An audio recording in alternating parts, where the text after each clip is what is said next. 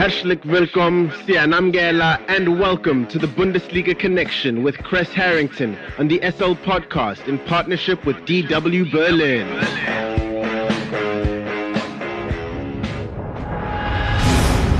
It's time for the latest from Germany's domestic football league, the Bundesliga, and for that we are joined by DW sports correspondent Mr. Kres Harrington from our partner station Deutsche Welle in Berlin. Now, Kres, before we get into the Bundesliga, Liverpool are being denied entry into Germany for their round of 16 UEFA Champions League clash against RB Leipzig.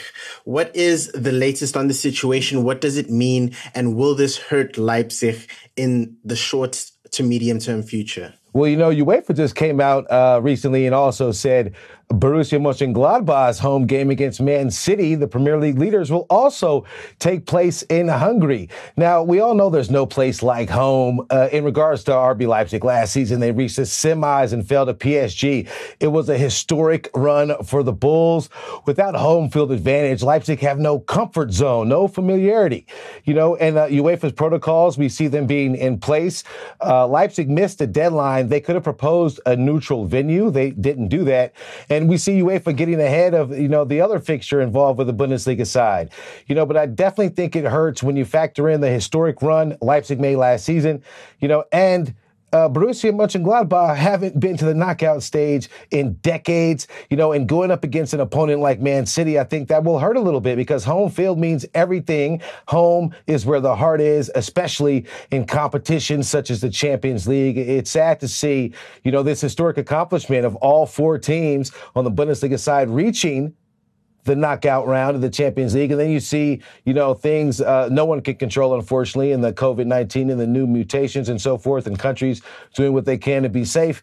And that's why we see these home games being moved to neutral venues. And I wish the Bundesliga sides well. Now, back in the Bundesliga, Robert Lewandowski's goal-scoring streak came to an end, but Bayern did earn victory over Hertha Berlin in the freezing cold weather. What was the latest from that match that you noticed, and how did they fare? Yeah, it's freezing in Berlin right now. I couldn't imagine running around in shorts and a jersey. Well, this particular match was more like a winter sport, nonstop snow. Robert Lewandowski had a penalty save by Rune Jarstein. That was incredible, you know, to see. But the snow, obviously, you know, was a factor. Robert Lewandowski has his stutter step that I think is very difficult for goalkeepers to read. Jarstein did remarkable to do that, but Kingsley Coman came through, you know, for the one goal that, you know, that was a difference maker. And it was assisted by Thomas Müller. Thomas Müller has been amazing this season. He doubled up. Now he has 10 goals and 10 assists. He's really resurrected his career under Hansi Flick. I like to see him doing that. You know, but all in all, it was sad to see Hertha Berlin, the capital club. They've been performing a little bit better under Paul Dardai, and they almost had a chance to equalize. Matthias Cunha chipped the ball over Manuel Neuer late, but maybe it was the snow or whatever, just luck for Bayern Munich, but it was a bit wide, and that was the victory for Bayern. But it was a close match, and looked very uncomfortable in terms of the weather conditions. Chris, afterwards, I understand Bayern didn't get the best night's sleep ahead of their victory over Ahly in the FIFA Club World Cup. Just a quick sidebar. All of South Africa was rooting for an Egyptian side for once. But how did Bayern cope with that quick turnover of matches? Yeah, well, heading before that action on Friday night after defeating Hertha Berlin, they were set to fly to Qatar, but they missed this midnight deadline. There are no night flights allowed in Berlin, so they were forced to sleep in their plane. You know, but that really didn't affect the outcome because, you know, Ahly reached, you know, the African champions. They reached that under their first-year coach. He's only been there. Pitso Jingles Mosimane has only been there for one season. You know, he's well respected in South African football. He's won multiple times, you know, so that is quite the accomplishment, but the match was purely dominated by Bayern Munich. Bayern Munich's the number one team in the world. You know, the African champions, you want to salute them for getting to that point and competing, you know, with Bayern, or at least, you know, being matched up to Bayern, but there really wasn't a competitive match.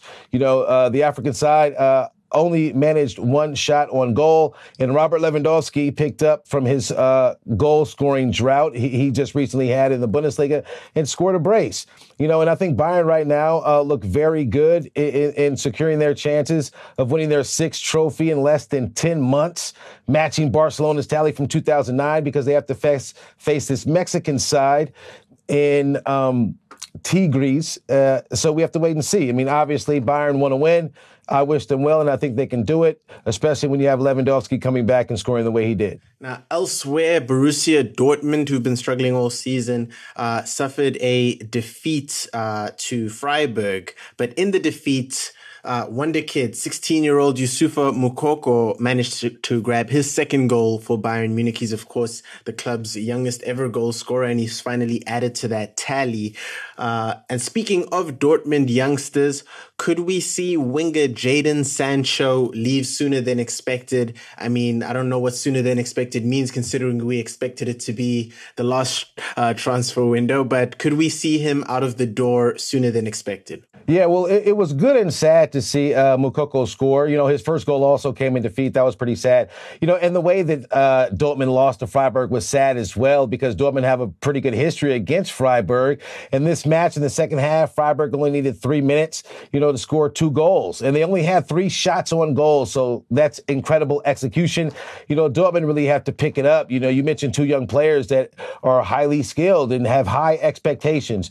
Now, in terms of seeing Jadon Sancho leave sooner rather than later, is because Dortmund are in financial trouble. This year alone, they've lost up to 65 million euros, and they potentially could miss out on the Champions League. In football, the Champions League, there comes this windfall of money if you do reach that competition. And Dortmund are run a risk right now. They have a dip in form. They're on and off, hot and cold. It doesn't change. But what has changed is the asking price for Jadon Sancho. Jadon Sancho, we know, didn't go to Man United because the asking price kind of seemed pretty astronomical, considering, COVID had just started and other things like this. Well, Dortmund made it clear that, they're willing to offer him at a discount, so I wouldn't be shocked to see him go from anywhere from 70 to 80 million euros.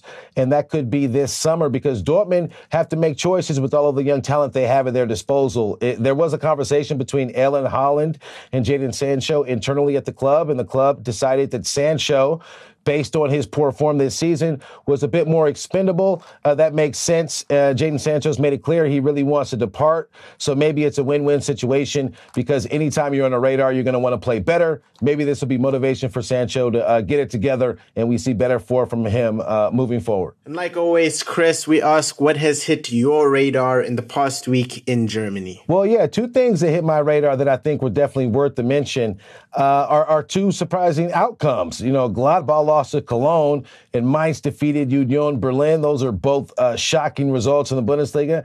Not really many competitive matches coming up, but just the idea that the bottom of the table can defeat the top has to be promising for other lopsided mismatches coming up.